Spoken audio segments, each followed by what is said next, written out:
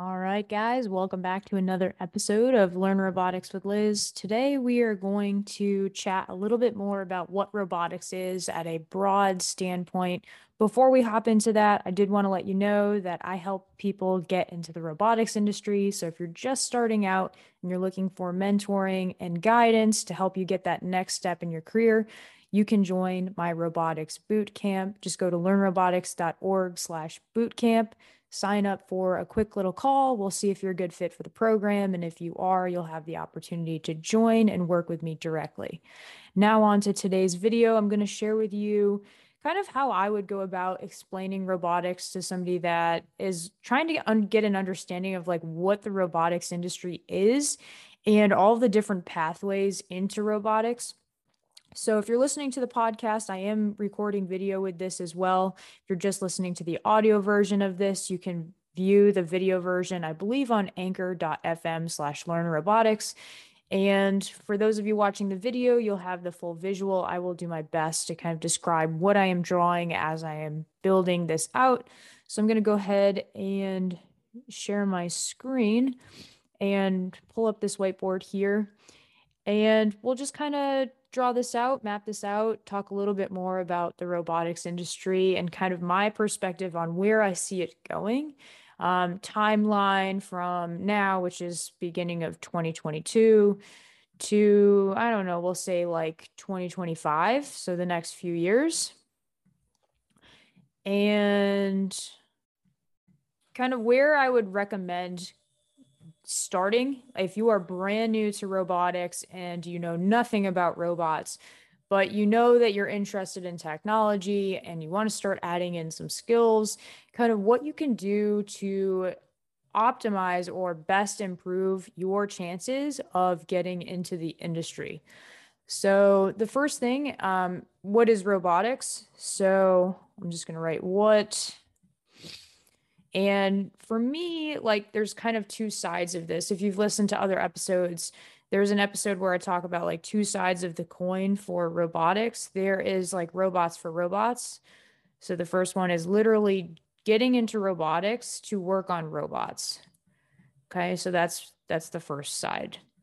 The second side is getting into robotics to have a holistic view of interdisciplinary technology subjects. What do I mean by that? So interdisciplinary subjects. And what I mean by this is being somebody that understands and is literate in coding. So we have coding, which I'll call software. So you understand how to write software, how to read software, how to use software.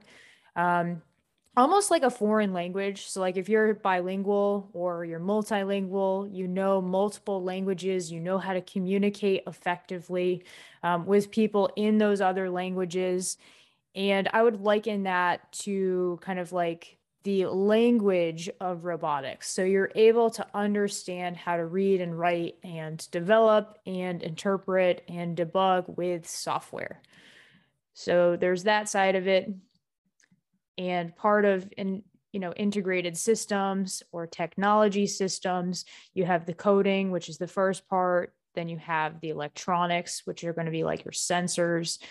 So we have electronics, understanding how to wire up sensors, choosing sensors, understanding manufacturer data sheets, determining which would be the appropriate sensor. Like the sensors themselves are going to feed data into your system. So you want to make sure that you're picking out the correct type of sensor that's going to give you the inputs, give you the environment readings that you need, that you can pull in using your software, and then use that information to make decisions and create that full feedback loop. And then the last component, these are super high level areas, will be like the mechanics. So using motors, using mechanics, using motors, using infrastructure, so materials, hardware, what I would consider like the building core of what the device is, whether that is a structure, a vehicle. You've got robots of different forms. So any sort of mechanical design or CAD model or material that you need to enclose or encase the electronics or the motors or the movement, that would fall under there. So in my mind, this is going to be like the model, the drawings, the actual hardware itself, the installation, the building. So being able to do that. And so in my mind, like I had said, two sides of the coin. You are joining robotics to work on robots, or you're joining robotics to have a very holistic view of interdisciplinary skills and how those different fields work together. And so a lot of robotics engineers, they will kind of go either specialized working on particular types of robots. They will work on mobile robots. They'll work on industrial robot arms. They'll work on automated systems.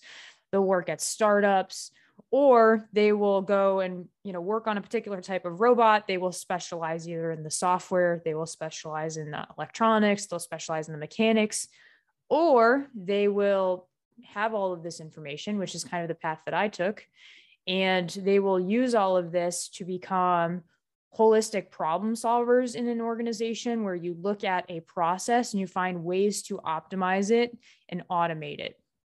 So robotics really gives you a lot of tools to move in whatever direction you want to move in.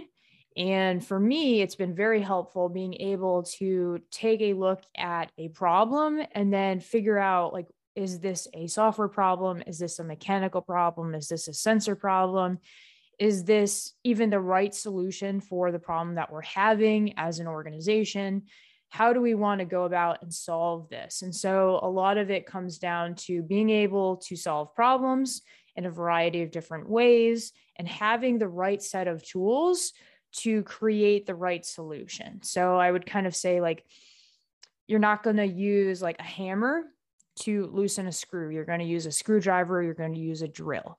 So being able to know what the right tool is and have a bunch of different technical tools at your disposal, robotics can help you in those ways. And so what I see happening over the next like 3 years or so, between now and 2025, there was this article that came out, I think in 2020, that said there's going to be like 85 million, 97 million. That number keeps like going up. New robotics jobs coming out by 2025. And so as somebody that runs a robotics training organization with Learn Robotics, what we're trying to do is prepare people for that wave. And the people that want to be prepared and equipped with software skills, sensor skills, mechanical skills, and having like a broad sense of what they can do with that technology, with those skill sets, to be successful in a career that is going to be more and more influenced by robotics and automation. And so something that I always tell people is, if you're the person that is managing these robots or these automated systems, you're never going to be replaced by the robot, because the organization is still going to need experts that understand exactly what to do when the process fails, or exactly what to do to make the process better. And because we're seeing that influx of technology, having a background in robotics is going to give you that edge against just somebody that doesn't have that background or hasn't had the experiences in the robotics industry. And so a lot of what we do is we help people get a broader sense of the market, figure out where in the market they want to end up, whether that's working on a robot specifically or working on the robotics and automation industry as somebody that has those talents, and working within organizations to improve and optimize processes and be kind of like that technical person that can provide solutions and plans moving forward. And so what I think that is like super valuable, because the market is going, and you will see this in supermarkets as well, like the automated cash registers, or you'll see like the automated like ordering machines at McDonald's. Like, those are all systems that need to be managed by people that understand how the software, the sensors, the process works. And so if you're the kind of person that can come in understanding how the business runs and have a bit of software, sensor, mechanical knowledge, then you're always going to be valuable. I think the other sector is going to be primarily in manufacturing. As we start to get more competitive in manufacturing and bringing manufacturing to the US, it's going to be critical that people have more technology background, because there are going to be less hands-on repetitive tasks. A lot of those manual, repetitive, labored processes are getting replaced by robots, purely because there's a lot of wear and tear on the workforce. And a lot of the work that I've done with robotics and in industrial robotics, industrial automation, is finding those, critical tasks where the worker is doing something very labor intensive, like manual drilling to a particular torque. Having somebody work in a factory doing that 10 hours a day and doing, thousands of manual torquing, procedures, that leads over, years of doing that leads to elbow issues and shoulder issues and just, lots of issues with the actual worker later on in life. And if you're a person that is doing that type of role, I would highly encourage you to consider robotics as your friend, because if you can come in and manage a group or a work cell of robots that are doing those types of roles, then you will not only advance your career, but you will get yourself out of that position of doing something that's very repetitive, that is probably going to cause a workforce injury later. And so a lot of companies are really just looking to improve and optimize their procedures so that they can provide better roles, better opportunities, but also introduce technology in a way that their workforce can manage it. And so I worked with a lot of folks that were actually getting upgraded from doing the actual drilling activities to managing a group of robots that would do the drilling activities. And they would actually understand how the robots work. They would understand how to debug them if they got stuck, and how to start the machine up, how to properly shut it down. And because they have these skills, they're in better paying roles and jobs that they enjoy a lot more. So like I had mentioned, we'll be seeing this probably across supermarkets and definitely in manufacturing, the world that I came from. And we're probably going to see it a little bit more in business processes. There is a field of robotics, like a subset of robotics that you've probably heard of, called RPA.